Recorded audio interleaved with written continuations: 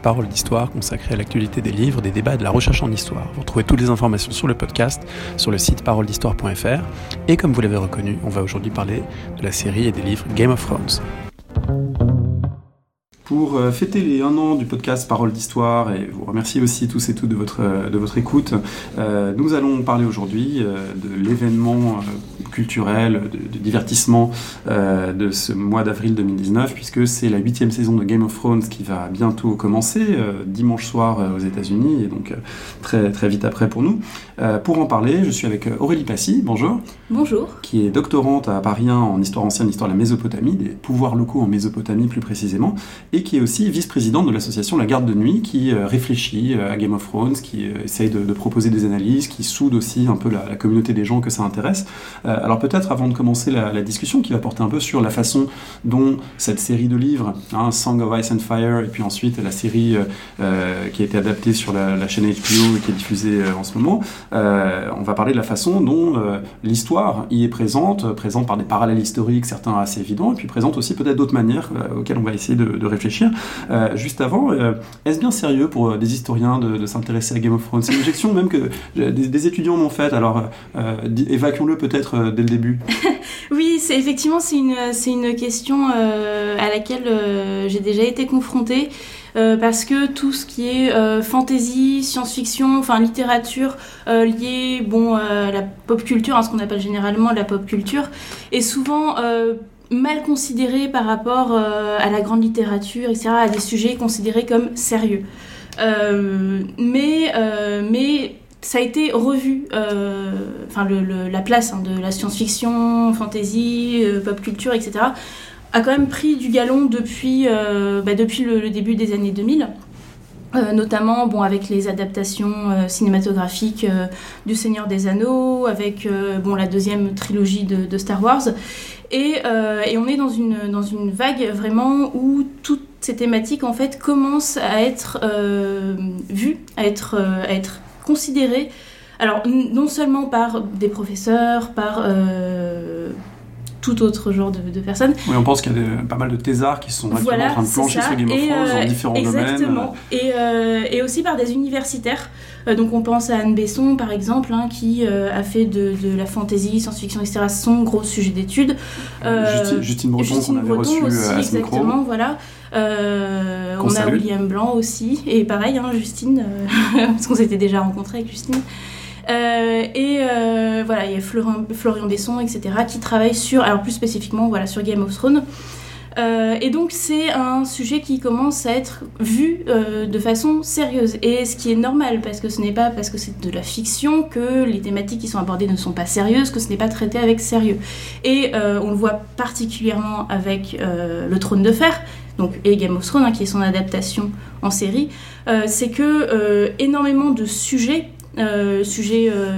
entre guillemets historiques, questions de succession, de légitimité, etc., sont traités de façon extrêmement approfondie et le texte est d'une telle richesse qu'il y a énormément de choses à dire, que ce soit sur le plan politique, philosophique, historique, géographique, etc. Et c'est une très bonne chose que les universitaires et autres s'intéressent au sujet. Alors pour se convaincre de cet intérêt, si vous allez sur le site Academia, qui n'est pas forcément la meilleure référence, mais qui donne juste une estimation, il y avait eu 21 pages d'articles différents sur Game of Thrones. Il y a aussi beaucoup de sites et de blogs que l'on peut signaler. Celui de La Garde de Nuit, évidemment, qu'on vous conseille. Il y a aussi un blog qui s'appelle History Behind Game of Thrones. Alors, plein de choses intéressantes, pas toujours très sérieuses, mais il y a des choses discutables, mais il y a quand même plein de choses intéressantes. Je signale aussi ça fait réfléchir. Je signale aussi un livre qui paraît tout juste de Caroline Larrington, Winter is Coming, les racines médiévales de Game of Thrones, qui paraît chez Passé Composé. On n'a pas pu le consulter, en tout cas moi j'ai pas pu le consulter parce que je crois que ça vient de paraître. Aurélie, là, ramené, mais on va pouvoir le feuilleter peut-être, mais pas le lire évidemment en détail. On précise donc évidemment que on cherche pas l'exhaustivité, on va renvoyer évidemment pour tous les détails, par exemple de la guerre des roses, les détails considérablement compliqués de la guerre des roses. On va pas tout raconter au micro, mais vous pouvez aller lire évidemment pour prolonger. On précise aussi qu'on n'est ni l'un ni l'autre médiéviste, donc on va essayer de ne pas dire trop de bêtises dans le domaine. Alors peut-être pour commencer, l'histoire dans Game of Thrones, c'est quelque chose qui est assuré assumé, revendiqué par l'auteur lui-même, George R.R. Martin, qui a toujours dit dans les interviews qu'il donne assez fréquemment, que ses fans lui reprochent de donner, parce qu'ils disent au lieu de donner des interviews, il faudrait qu'il finisse le tome 6, mais bon, il a toujours dit dans les interviews qu'il s'était inspiré de l'histoire, qu'il a lu beaucoup d'histoires, qu'il a lu aussi beaucoup de romans historiques. Alors, est-ce qu'on peut faire peut-être le point sur quelles sont les sources d'inspiration affichées, revendiquées par l'auteur lui-même ? Oui, alors George Martin, donc, c'est quelqu'un qui a fait des études de journalisme, mais pendant ses études de journalisme, il a suivi des cours d'histoire. Et il raconte notamment dans une de ses interviews son rapport, enfin quelque chose qui l'a marqué, un épisode qui l'a marqué, c'est quand il a étudié l'histoire de la Scandinavie en particulier. Donc c'est pas étonnant qu'on retrouve pas mal de références à la Scandinavie, aux mythologies nordiques dans le Trône de Fer. Et c'est quelque chose qui, alors pas ça uniquement, mais qui lui a donné envie de rajouter des références historiques dans ses textes. Et le tout premier texte que lui a écrit en tant que fiction, c'est une nouvelle qui s'appelle La Forteresse, et qui est en fait une fiction historique sur la chute de la forteresse d'Helsinki pendant la guerre de Finlande, en fait, au XIXe siècle. Avec son professeur, il a vu, plutôt que de rendre une disserte, en fait, il a rendu sa fiction historique. Et depuis, en fait, il s'appuie énormément sur pas mal d'éléments historiques, en fait, pour faire ses nouvelles, parce que George Martin, c'est avant tout quelqu'un qui a écrit beaucoup de nouvelles avant le Trône de Fer. Oui, c'est un succès très tardif. Hein. Il a acquis une célébrité planétaire sur le tard. À partir de 96 et surtout avec la série. Alors qu'il a passé des années comme soutien à Hollywood, écrivant des scénarios pour des séries relativement mineures, beaucoup de fantasy, beaucoup de science-fiction aussi. Voilà, il a une vie avant Game of Thrones. C'est ça, exactement. Il a plusieurs romans, quelques romans, jamais de suite. Hein. Donc voilà, c'est drôle de voir qu'il galère un petit peu à faire sa suite, mais bon, on ne lui en veut pas qu'il prenne son temps, son œuvre est déjà riche. Et c'est quelqu'un donc, qui a une passion vraiment dévorante pour, en particulier, l'histoire médiévale et aussi pour l'histoire antique, un peu pour la moderne, etc. Il collectionne, par exemple, les figurines de chevaliers. Chez lui, il en a toute une collection, c'est assez drôle. Il avait 2 chats qui s'appelaient Caligula et Augustus. Donc donner son Caligula un nom de chat, je trouve ça très drôle. Et donc il s'est pas mal renseigné pour faire le Trône de Fer, pour construire le Trône de Fer. Alors il dit lui-même que les livres universitaires c'est pas trop son kiff. Il préfère lire des fictions historiques, effectivement, parce que ça lui donne des anecdotes qui lui permettent de relever l'intérêt, le roman. Lui, il écrit les romans. Alors, parmi ces fictions historiques, il y en a une qui va intéresser les auditeurs, lecteurs, lectrices françaises. Et françaises, c'est Maurice Druon, Les Rois Maudits. Immense saga romanesque, absolument fascinante elle-même, et en fait, qui a été pour lui une source explicite d'inspiration.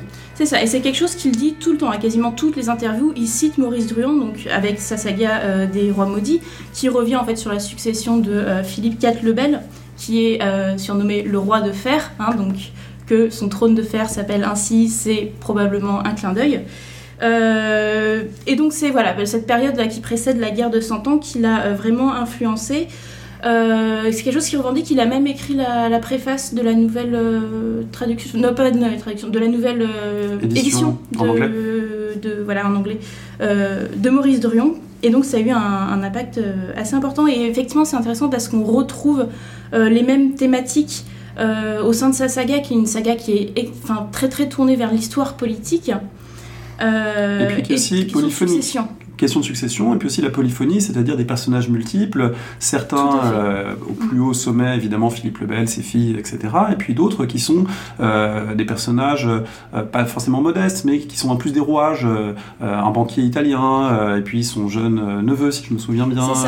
Donc autrement dit, il fait coexister plusieurs personnages, et ça c'est une caractéristique des romans, évidemment, des romans avec des chapitres à la première personne, avec tout un univers de personnages, des romans de George Martin. C'est ça, on a effectivement, George Martin, le système qu'on appelle le système point de vue, où on suit chaque personnage dans ses pensées, et on a donc non seulement une multitude de personnages sur la saga de George Martin, on doit avoir 400 personnages principaux et beaucoup plus qui sont pas nommés ou qui apparaissent ponctuellement. Et on a aussi plusieurs intrigues qui partent un petit peu à droite à gauche, qui s'entremêlent, qui se séparent, et effectivement un petit peu comme les Rois Maudits, où on utilise, alors on voit non seulement les rouages du haut de l'État, mais aussi des choses un petit peu plus basses, et on retrouve un petit peu le même système chez Martin, où on commence en suivant des personnages donc soit de la noblesse, soit de la royauté, mais on commence à suivre aussi d'autres personnages. On suit des chevaliers, on suit, alors surtout dans les épisodes et les prologues, des gens du peuple, en fait, donc un peu plus commun. On reviendra à cette question parce qu'elle est aussi intéressante sur le type d'histoire qui est mise en scène, parce que c'est quand même avant tout une histoire des puissants. Je pense qu'on pourra y revenir un petit peu plus tard. Il y a un autre romancier qui est Thomas Costain, qu'il a beaucoup lu. Alors, c'est peut-être moins familier pour ceux qui nous écoutent en France. Est-ce qu'on peut le présenter ? Alors, Thomas Costain, c'est un journaliste, donc fin 19e, début 20e, il est mort en 1965, qui a commencé par écrire des romans historiques, et il y en a 2 qui ont particulièrement marqué George Martin, Le Calice d'argent et La Rose noire, à tel point que dans le Trône de fer, on a une maison qui s'appelle la maison Costain, et dont le blason, c'est un écartelé avec un calice d'argent et une rose noire. Il y a pas mal de références comme ça chez George Martin. Et ensuite, il a commencé à se pencher vers des romans un peu plus historiques, qui vont plus brasser des événements historiques, sans être des romans, enfin des livres universitaires. Mais il a écrit une histoire de Guillaume le Conquérant et surtout une histoire des Plantagenets en 4 volumes que George Martin cite comme étant ses références. Et ce qui a plu à George Martin dans cet ouvrage, c'est que c'était quelque chose qui était romancé, justement, qu'il ne s'intéressait pas trop aux changements économiques, etc., mais que c'était vraiment une histoire avec une certaine dynamique, et c'est ce que George Martin cherche à faire. Alors du coup, cette histoire des Plantagenets, ça nous amène à l'histoire britannique, et évidemment, c'est sans doute là qu'il y a le parallèle historique le plus visible, en tout cas pour le premier volume des livres, la première saison de la série, c'est ce fameux conflit entre les Stark et les Lannister dans l'univers romanesque, et donc ça renvoie au York et au Lancaster, la guerre des roses. Alors, disons, il faut qu'on en dise un mot quand même, parce que c'est vraiment le parallèle peut-être le plus évident, qui a été vu dès c'est ça, et que lui ne cesse de dire. C'est en fait une guerre, alors civile ou de succession, pour le qualifier, je vais laisser les spécialistes le faire, mais qui, à la milieu-fin du XVe siècle, a opposé 2 branches en fait des Plantagenets, les York et les Lancaster, qui ont succédé, donc, alors c'est au roi, je crois, Édouard III, ils descendent chacun de 2 fils de Édouard III, et là, ça se place dans un contexte de rivalité assez générale entre plusieurs familles en Angleterre. C'est une histoire où on a un roi qui est un roi réputé comme faible, qui est en proie à des crises, et donc un roi Lancaster, qui a un régent et un lord protecteur, qui est Édouard de York, qui va commencer à vouloir affirmer ses prétentions au trône. Donc ça se fait clairement pas tout de suite, parce qu'il y a toute une question de légitimité qu'il faut qu'il construise pour accéder au trône. Mais c'est une guerre donc, qui oppose ces 2 branches-là, qui dure 30 ans, donc il y a énormément de rebondissements, c'est très très riche, donc on vous laisse découvrir les détails dans les livres, mais qui met en scène de multiples acteurs, des batailles, des retournements de situation, qui met aussi en avant l'importance de certains personnages, de certains généraux, de certains nobles. Par exemple, on a un personnage qui s'appelle Richard Neville, qui est le comte de Warwick, qu'on surnomme le faiseur de rois, qui a inspiré George Martin pour pas moins de 3 personnages. Lesquels ? On a le personnage de Tywin Lannister, qui effectivement... c'est grand manipulateur, personnage qui ne veut pas le pouvoir pour lui-même, en tout cas pas avoir la couronne, mais qui préfère être dans l'ombre, le faiseur de roi, effectivement, celui qui contrôle les souverains. Et qui met en place, qui vraiment met toute une protection autour de son petit-fils, Geoffrey Baratheon, sur le trône de fer pour maintenir le pouvoir. On a aussi un personnage, alors qui, dans la série, on le connaît, mais qui n'a pas du tout le même rôle dans les livres, c'est Barristan Selmy, qui, à un moment donné, donc là on est vraiment, donc attention spoiler, tome 5, qui, au moment où Daenerys se fait enlever par son dragon, devient pas le roi, mais celui... Une sorte de régent. Voilà, c'est ça, sorte de régent pour maintenir le pouvoir à Mérine. Et il y a un chapitre qui s'appelle Le Faiseur de Reines dans ce tome 5. Et le 3e personnage, alors là il faut aller piocher dans l'univers de George Martin, parce que s'il a créé un univers très très long avec plusieurs milliers d'années d'histoire. C'est un personnage qui s'appelle Criston Cole, qui était le Lord Commandant de la garde royale à l'époque d'une guerre de succession qui s'appelle la danse des dragons, qui par son action en se ralliant à un certain prétendant en fait a énormément pesé dans cette guerre de succession. Alors on voit à quel point ça vient irriguer tout le matériau romanesque. Voilà. Cette guerre des roses, elle est intéressante aussi parce que ce qui met fin d'une certaine façon, c'est quand même l'invasion d'un personnage qui est loin, et donc de la même manière qu'on a dans les romans et la série Daenerys qui est loin et qui va venir essayer de conquérir cet immense continent, et bien là on a Henri Tudor qui est en France et qui va avec une armée d'invasion. Et ce thème de l'invasion du conquérant, finalement, c'est quelque chose qu'on trouve à nombreuses reprises dans l'histoire. On pense aussi à Guillaume le Conquérant, évidemment, la conquête normande de l'Angleterre. Donc ça, c'est quelque chose. Ce sont aussi des parallèles qui sont assumés. Alors justement, en parlant de Guillaume le Conquérant, donc en parlant du monde médiéval, c'est l'occasion peut-être de dire à quel point cet univers romanesque de George Martin, c'est aussi un univers qui est à la fois historique et géographique. C'est une géographie historique qui fait se confronter, et moi c'est ce que je trouve d'ailleurs de plus intéressant, différentes périodes, mais dans différents espaces. C'est-à-dire que c'est moins une succession chronologique que finalement des périodes qui coexistent. On va avoir au nord un mur qui rappelle le mur d'Adrien de la période romaine, et puis on va avoir au centre de ce continent un univers, disons-le, féodal, du Moyen Âge central, et puis si on traverse la mer, on va être plus dans un monde antique. Alors comment ça fonctionne ? Est-ce qu'on peut identifier comme ça un peu des régions à des périodes ? Oui, tout à fait. Alors on est dans un monde... Alors sur le temps long, il y a 12 000 ans d'histoire, mais l'évolution de ce monde-là, elle se fait à la marge, en fait. Il y a des évolutions historiques au sein du trône de fer, mais ça se fait à la marge. Et du coup, l'histoire, en fait, elle est beaucoup plus géographique qu'autre chose. On a Westeros, là où se déroule l'action principale, où on suit le plus de personnages, qui, effectivement, rappelle le Moyen-Âge.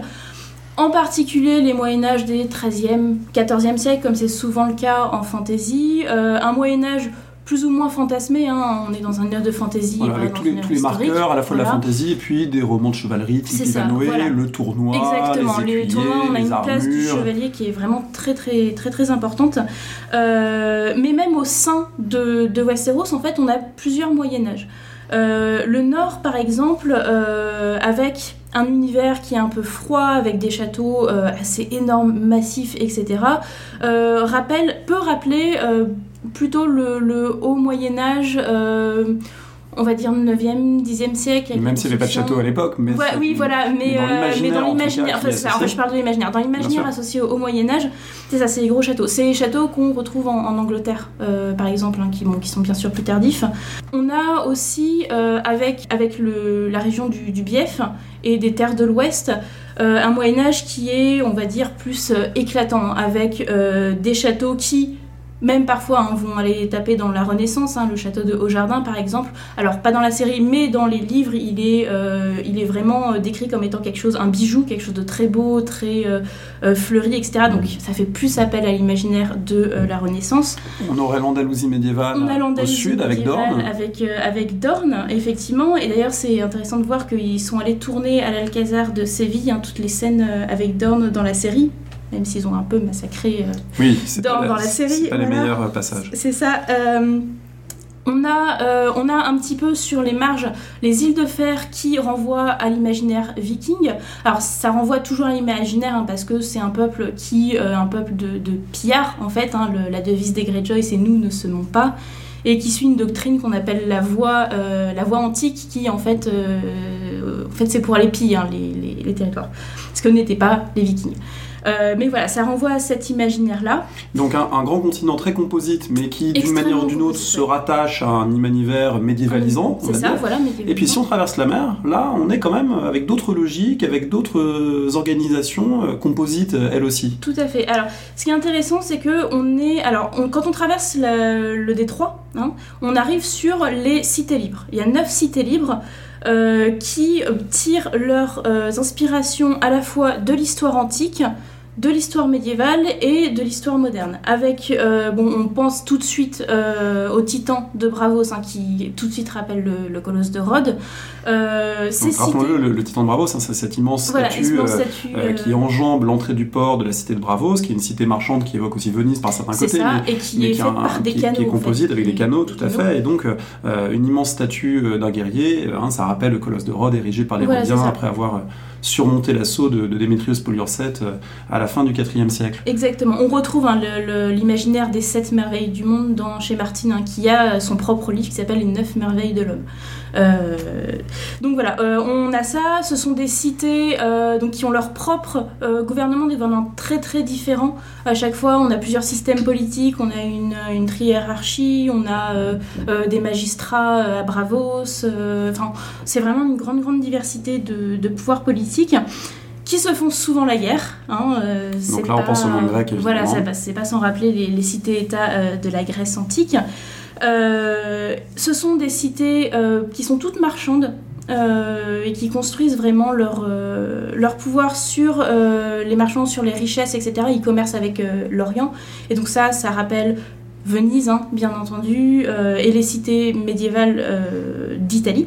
Ouais, d'autant qu'à Bravos, il y a également une banque qu'on appelle la banque de fer, qui rappelle et qui prête de l'argent aux différents protagonistes de cette histoire, un petit peu à la façon dont les Médicis, par exemple, ont pu financer des conflits de l'Europe de la médiévale ou de la Renaissance, ou encore les banquiers siennois, les banquiers génois, etc.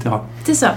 Et on a aussi au sein de cette société qui a plusieurs éléments qui rappellent des éléments d'histoire moderne. On a par exemple à Bravos énormément de bretteurs, qui est une sorte d'institution à Bravos qui rappelle les duels nobles, etc., avec les rapières, qui est plus tiré quelque chose de médiéval. Et donc voilà, et c'est tous ces éléments tirés de plusieurs périodes historiques qui sont rassemblés de façon composite dans cet espace-là que sont les cités libres. Et au-delà des cités libres, on a encore tout le continent de Essos, qui est un continent très très large et qui lui va aller plutôt verser dans l'Antiquité, l'Antiquité orientale beaucoup, avec pas mal d'éléments, des clichés pareil qui sont repris. On a par exemple une référence à la bataille des Thermopyles, avec une bataille en fait qu'on appelle la bataille des 3000 dans le trône de fer, où vous avez les Dothraki, donc ce peuple de on va y revenir parce qu'il est en lui-même très intéressant, qui affronte une cité, qui affronte les Immaculés, qui tiennent leur position et qui résistent aux charges répétées des Dothraki, et donc qui rappellent, ces Immaculés sont 3000, et ça fait une référence aux les Immaculés qui eux-mêmes sont des esclaves militarisés, qui évoquent les Mamelouks, qui évoquent différentes formes d'esclavage militaire dans l'histoire. Alors dont la formation évoque aussi l'agogé de Sparte. Résister à la souffrance, voilà, s'endurcir, un mix de Spartiates et de Mamelouks. Tout ça. Ce qui renvoie aussi au fait que ce vaste continent, il a deux caractéristiques qui sont associées très fortement dans l'imaginaire au monde antique. Il y a l'esclavage et la barbarie. C'est deux choses qui sont marquantes et qui sont évidemment des clichés avec lesquels l'auteur joue. L'esclavage et la barbarie. On va peut-être dire un mot d'abord de l'esclavage et de cet univers esclavagiste. L'esclavage, alors ça est surtout dans la baie dite des Serres, où c'est une institution, c'est le principal pôle de commerce d'esclaves, qui envoient leurs esclaves un petit peu partout dans les cités libres, sauf à Bravos. Bravos est la seule cité où il n'y a pas d'esclaves. Et c'est fondé par d'anciens esclaves. Parce qu'elle est justement fondée par d'anciens esclaves.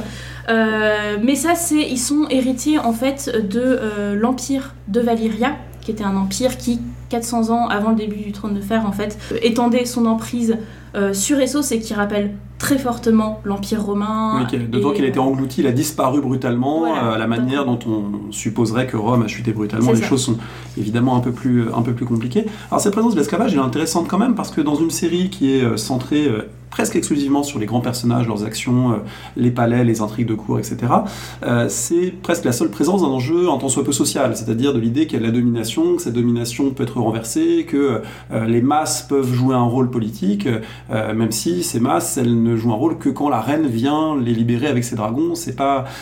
Ils ont quand même peu d'autonomie, ces esclaves. C'est vrai qu'ils ont peu d'autonomie, et c'est quelque chose qu'on retrouve aussi à Westeros, sous les masses des populations. En fait, il y a très très peu, par exemple, de révoltes qu'on trouve. Alors on trouve un petit peu à Port-Réal, parce qu'il y a King's Landing, dans la version anglaise, Port-Réal. Au moment où il y a une révolte, parce que le peuple a faim, parce qu'il est enfermé, parce qu'il y a la guerre qui arrive.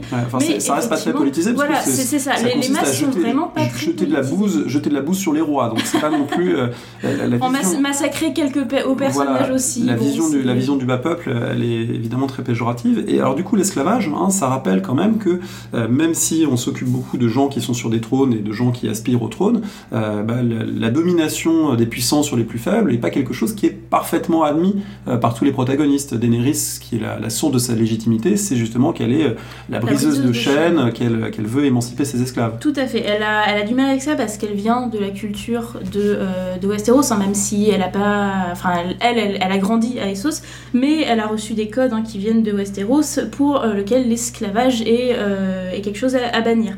Alors que c'est quelque chose qui est intégré aux sociétés d'Essos qui trouvent ça normal en fait d'avoir des esclaves.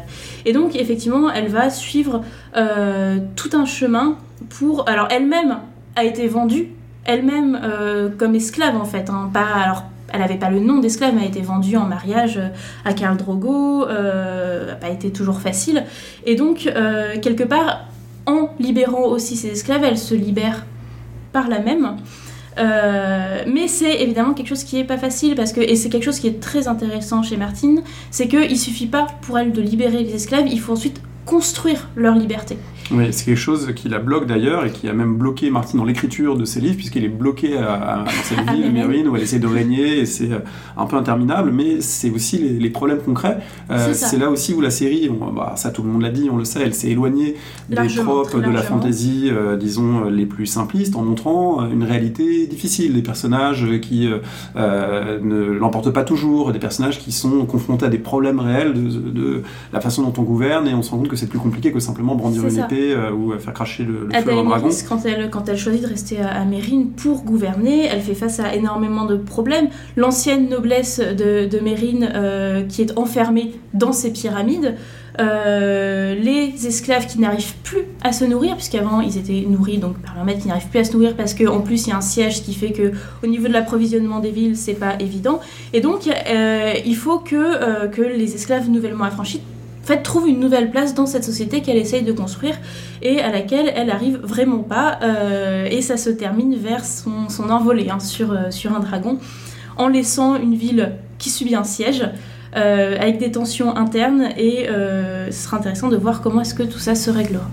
Alors l'autre aspect donc, qui renvoie au monde antique sur ce vaste continent oriental, ce sont les Dothraki, ce sont ces barbares, alors eux-mêmes des composites, mais des composites qui ont des liens quand même très directs avec ce que nous disent un certain nombre de sources antiques sur diverses populations, des populations de la steppe, des plaines, des populations cavalières. C'est ça. Alors George Martin au début donc parlait des Huns et des Alains, et des Mongols. Les Mongols, voilà, je l'ai cherché. Et après, il a commencé aussi à parler des Scythes. Donc on retrouve cet imaginaire du peuple à cheval. Dans la série, on convoque pas mal l'imaginaire aussi des Amérindiens, avec plutôt un équipement léger, etc., alors que les Mongols, c'était plutôt de la cavalerie lourde. Et ce qui est intéressant aussi, c'est de voir comment se construit la figure du barbare dans cet univers. Nous, on est introduit à cette population de Dothraki par un élément extérieur. C'est Daenerys qui ne connaît absolument pas, qui a peur en plus, qui est jeune, qui est confrontée à des mœurs qui sont totalement différentes des siennes. Qui est donnée en mariage à Khal Drogo. Qui est donnée en mariage à Khal Drogo. Alors le mariage au passage, qui revient très fréquemment comme nœud narratif chez Martin. Dis-moi comment tu te maries et je te dirai qui tu es. Mais tout est extrêmement politique, et le mariage rouge, le mariage violet, ouais. Et puis le mariage ici de Khal Drogo, c'est évidemment à chaque fois des choses très importantes. Cette scène de mariage, elle l'introduit effectivement à cet univers barbare avec un passage de dialogue extraordinaire lorsque Daenerys demande comment on doit remercier, et son conseiller lui dit il n'y a pas de mot pour dire merci en Dothraki, et c'est là qu'on comprend qu'on est vraiment dans la barbarie, qu'on est avec des gens qui ne maîtrisent aucun des codes élémentaires du rapport à l'autre. Et c'est quelque chose qui est intéressant aussi parce nous lecteurs, à travers la découverte de ce peuple et de ses coutumes, en fait, on apprend à nuancer aussi cette vision de la barbarie. C'est un peuple qui a ses propres coutumes, ses propres lois, qui sont pas du tout dans les mêmes codes qu'à Westeros. À Westeros, il y a aussi de la barbarie, c'est simplement qu'elle apparaît pas sous les mêmes formes. Les mariages forcés rentrent dans cette catégorie, mais c'est un peuple qui, même s'il est considéré comme barbare, a une vraie une vraie culture derrière. Grande partie fondée sur le pillage, certes. Mais en tout cas, il y a des règles. La barbarie, c'est un monde sans règles. Parmi ces règles, notamment, on ne doit pas avoir de lame, on ne doit pas avoir d'épée lorsqu'on se trouve dans la cité sacrée des Dothraki. Ce qui paraît paradoxal, parce que c'est des gens qui sont très violents, qui aiment bien sortir leurs armes à toute occasion. Bien là, ils se maîtrisent, ils ont une forme d'autocontention de la violence qu'on n'associerait pas spontanément à des barbares. Ça, c'est montré dans la série. Alors d'ailleurs, c'est l'occasion d'une scène fameuse, la scène où le frère de Daenerys va recevoir une couronne dorée de l'or fondu sur la tête. Au passage, l'or fond sans doute pas aussi vite, mais peu importe. C'est ça, c'est un peu chocolat. Voilà, tout à fait. Mais alors, cette scène elle-même, elle renvoie à une narration antique. Il y a quelque chose qui s'en rapproche, qui est arrivé notamment au 1er siècle, si je me souviens bien. C'est ça, 1er siècle avant Jésus-Christ. C'est Mithridate VI qui avait fait capturer un... Alors c'est Crassus, en fait. Je crois qu'il y en a deux. Il y a deux épisodes, il me semble, mais on vérifiera, on demandera à nos amis antiquisants de vérifier, mais que Mithridate avait également fait verser de l'or fondu dans la bouche d'un percepteur romain trop gourmand en Asie envers les populations. Ah, c'est possible, ça, je ne la connaissais pas. Moi, je connais l'histoire qui est la plus connue, celle de Crassus, qui après la bataille de Car, en 53 avant Jésus-Christ, en fait, donc qui est vaincu par les Parthes. Crassus qui avait la réputation d'aimer l'or, d'aimer l'argent, et qui se fait décapiter et verser de l'or fondu sur la tête, pour se moquer de son amour. Voilà, donc là on voit que George Martin, il a lu aussi ces textes, ou il les a lus directement ou indirectement, ça lui a été transmis, mais en tout cas il s'inspire d'un certain nombre d'anecdotes qui sont dans certaines sources antiques. Il y en a une autre aussi anecdote qui est au moment où Daenerys en fait prend la route, a fait le siège de Yunkai, donc dans la baie des Cerfs, et s'approche de Mérine, et où en fait pour l'impressionner, les nobles de Mérine en fait font crucifier tout le long de la voie des esclaves. Des enfants même. Des enfants, c'est ça, très sympathique. Et elle, en réponse, en fait, fait crucifier autour d'une place un membre de chaque famille noble. Ça fait référence, ça rappelle le sort de Spartacus et des esclaves après sa révolte. Que Pompée avait fait, Pompée et Crassus d'ailleurs avaient fait crucifier tout le long de la voie, je crois que c'est la voie à pied. Pour revenir un instant sur les Dothraki, il est intéressant aussi de voir qu'ils s'intègrent dans finalement un rapport plus large de la fantasy à ces populations à cheval. On sait que dans l'univers de Tolkien, et en particulier le monde de Rohan et des Rohirrim, qui renvoient exactement au même type de fascination fascination issue du 19e finalement, pour des populations à cheval, incarnant une forme de liberté, d'insoumission aux lois, etc., ou un univers très à part. Finalement, c'est aussi un écho, les Dothraki, à ces Rohirrim de Tolkien, sans doute. Tout à fait. Alors, avec une vision très, très, très différente, dans le sens où ils ne sont pas présentés au début sous leur meilleur jour, alors que les Rohirrim sont vraiment l'incarnation de la bravoure, du courage. Ce sont des chevaliers, en plus, les Rohirrim, lourdement armés, ce que ne sont pas les Dothraki, qui ont plutôt un équipement léger. Par rapport à la vision plutôt héritée du 19e siècle, George Martin est énormément empreint du mouvement orientaliste, mouvement qui a touché les arts, différents types d'arts au 19e siècle, qu'on retrouve à plusieurs niveaux à Essos. Par exemple, les pyramides à Mérine, les grandes pyramides qui sont des sièges, les maisons des familles, sont faits avec des briques de toutes les couleurs. Donc ça doit être assez cocasse à voir, mais ça rappelle les représentations que faisaient les dessinateurs au 19e siècle des ziggourats, qui sont ces grands temples en Mésopotamie, qui reconstituaient les ziggourats avec chaque étage une couleur.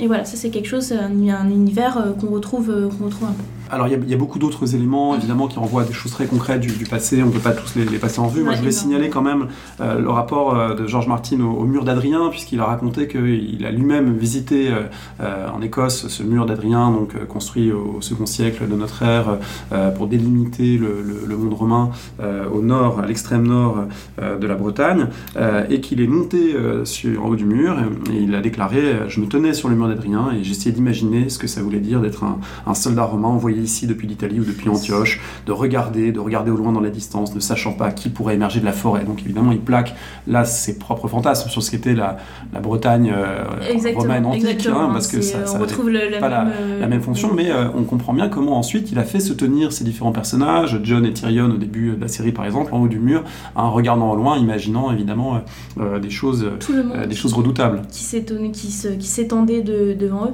Le mur fait aussi d'ailleurs écho à Villevieille. Donc le mur tiré d'inspiration antique fait écho à la citadelle de Villevieille, à sa tour, sa grande tour qui fait écho au phare d'Alexandrie. Et ce qui est drôle de voir, c'est que l'Antiquité borne en fait ce monde qui est plutôt tiré de l'univers médiéval. Et au-delà du mur, on a plutôt des populations qui vont tirer des caractéristiques d'un mélange de néolithique, âge du bronze, âge du fer européen. Avec un peu matinée de germain ou de Voilà, c'est ça, avec des populations qui ne maîtrisent pas la métallurgie, par exemple, mais qui utilisent des os, des ossements comme armes. Exactement, comme armes, sauf un petit peuple là qu'on appelle les Tènes, qui sont au nord, qui maîtrisent le bronze. Mais voilà, ça renvoie à ça, on a vraiment une délimitation, et c'est ce qu'on disait, c'est que l'histoire se fait géographie.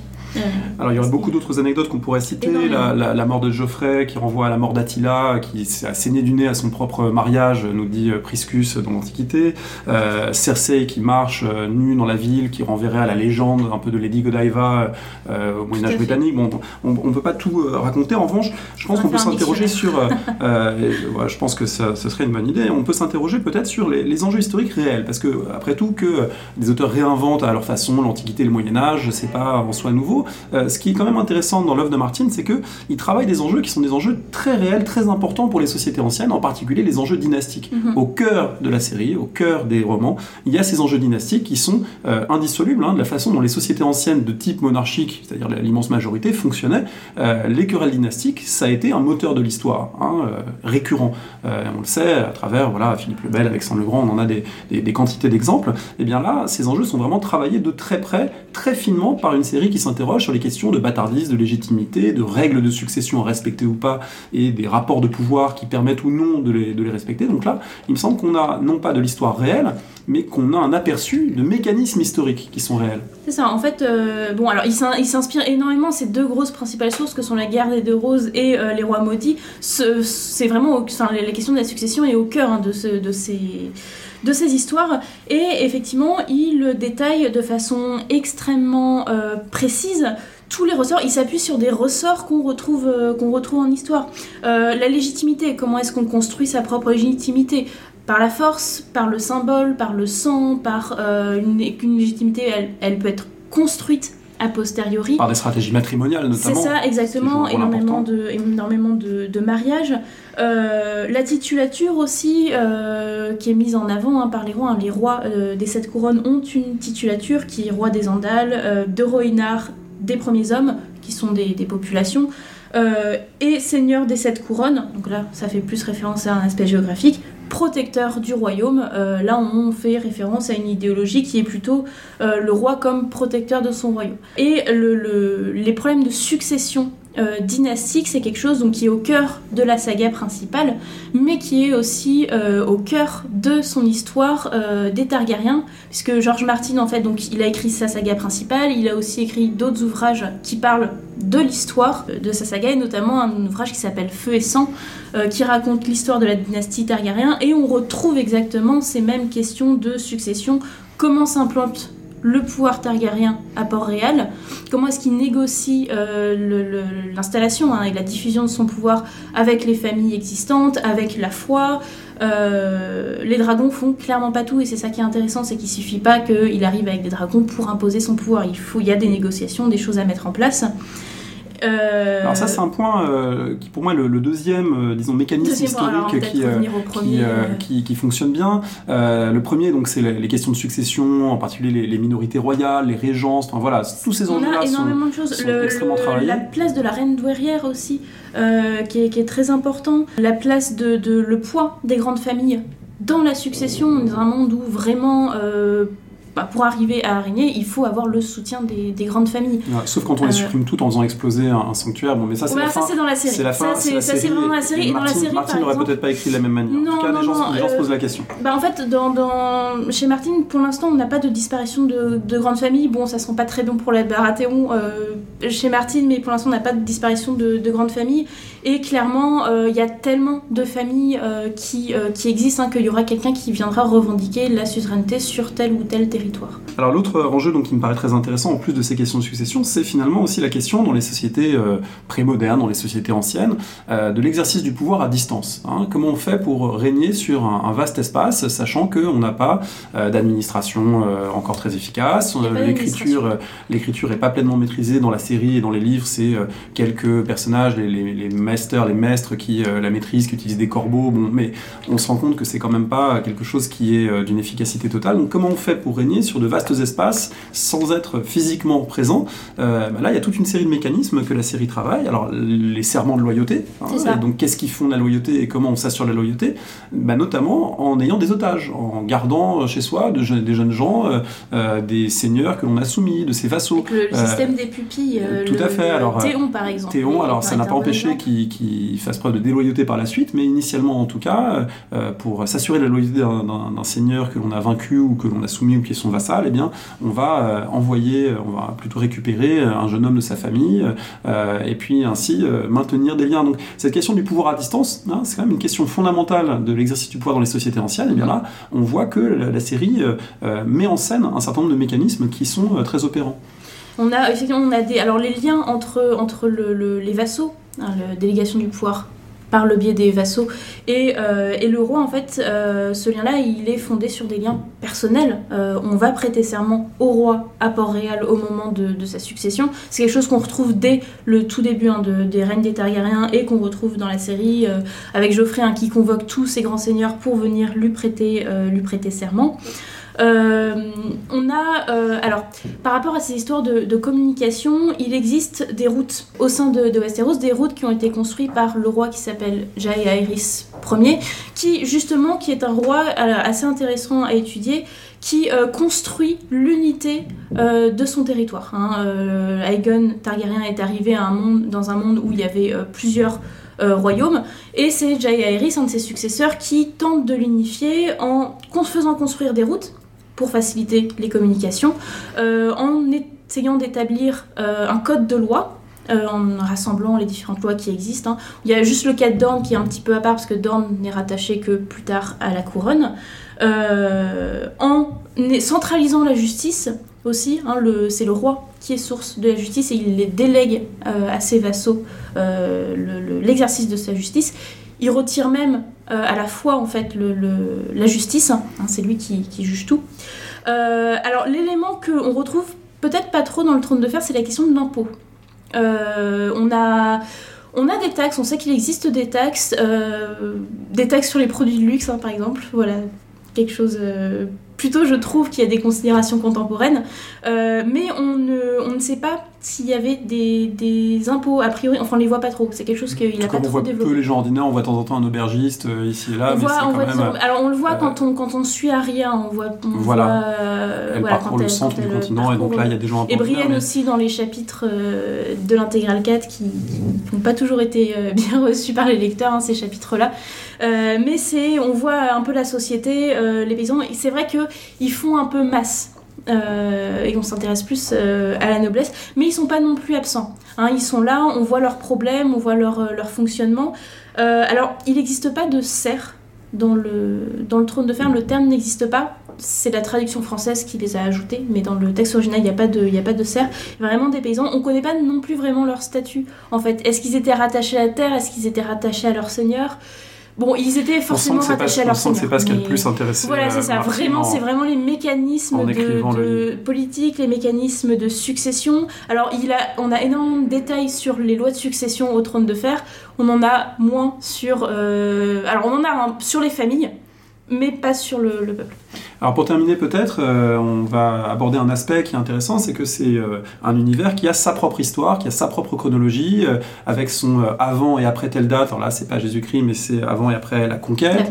On a son propre univers qui a disparu, c'est Valyria, la Valyrie qui était l'ancien empire dont il ne reste que des ruines. Donc on a ce rapport au temps interne à la série, dont d'ailleurs certains personnages se préoccupent, puisqu'on sait par exemple que Tywin Lannister, son obsession, c'est de s'inscrire dans le temps, d'inscrire son nom, faire en sorte que son nom reste, que sa famille reste, etc. Donc ce rapport au temps, c'est aussi un rapport que Martin a placé au cœur de sa série, qui a son propre passé en quelque sorte. C'est ça, il a construit son passé, il l'étoffe de plus en plus. Et on voit directement dès les premiers chapitres qu'on est dans un monde qui a une histoire longue. Parce que le premier chapitre, qui est le prologue où on suit les patrouilleurs de la garde de nuit au-delà du mur, il parle de contes de leur nourrice, il parle de grandes familles qui sont anciennes, etc. Donc déjà on est introduit à un univers où il y a une histoire. C'est quelque chose qui s'étoffe énormément par la suite. On a des ruines, plusieurs reprises. Mais pas seulement de la Valyrie d'ailleurs. Et on a énormément de châteaux en ruine. Harrenhal, qui a été brûlé par des dragons. Alors Harrenhal, paradoxalement, c'est un des châteaux les plus récents. Il a été construit juste avant l'arrivée d'Aegon, donc il a à peu près 300 ans ce château, alors que un château comme Winterfell a plus de 8000 ans. Voilà, ce qui, est intéressant d'un point de vue archéologique. Mais voilà, on a aussi... À Winterfell, il y a une crypte où le passé est incarné par des statues. Il est incarné par des statues et par ces cryptes qui sont sur plusieurs étages, qui racontent en fait la généalogie de tous les rois de l'hiver. Donc avant qu'Aegon arrive, c'est les Stark étaient rois de l'hiver. Alors on a énormément aussi de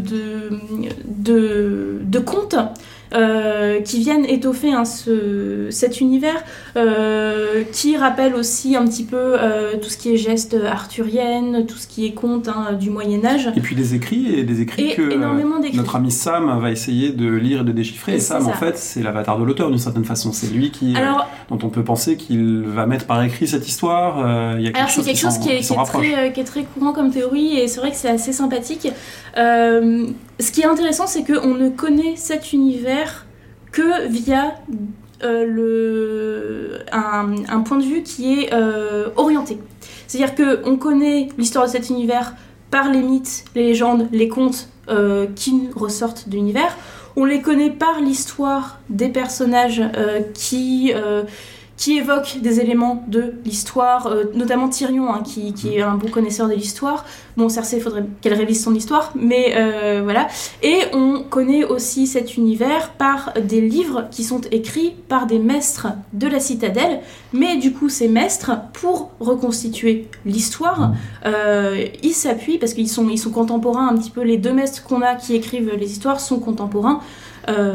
Archimestre Gildain, Maître Yandel, vous chercherez sur l'encyclopédie de la garde de nuit, sont des personnages qui sont à peu près contemporains de la saga, qui ont écrit des ouvrages sur l'histoire et qui convoquent différents types de sources pour reconstruire leur histoire.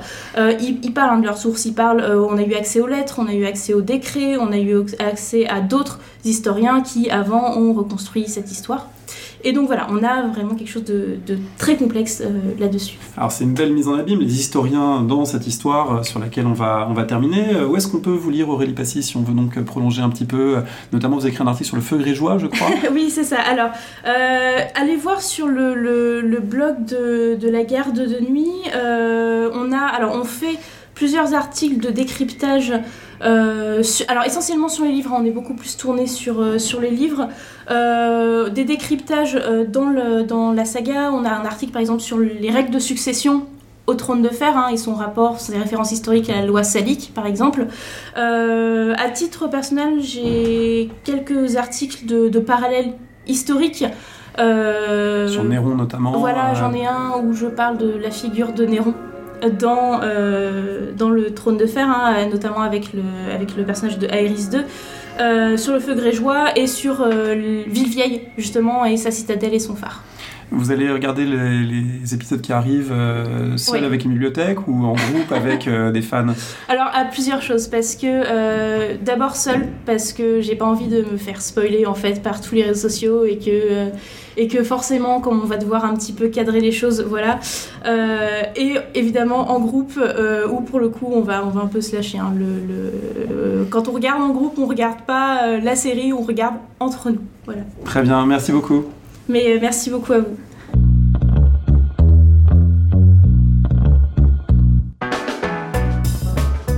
Merci de nous avoir écoutés. Rendez-vous sur le site parolehistoire.fr pour retrouver toutes les références mentionnées durant l'émission. Et à mercredi pour un nouvel épisode.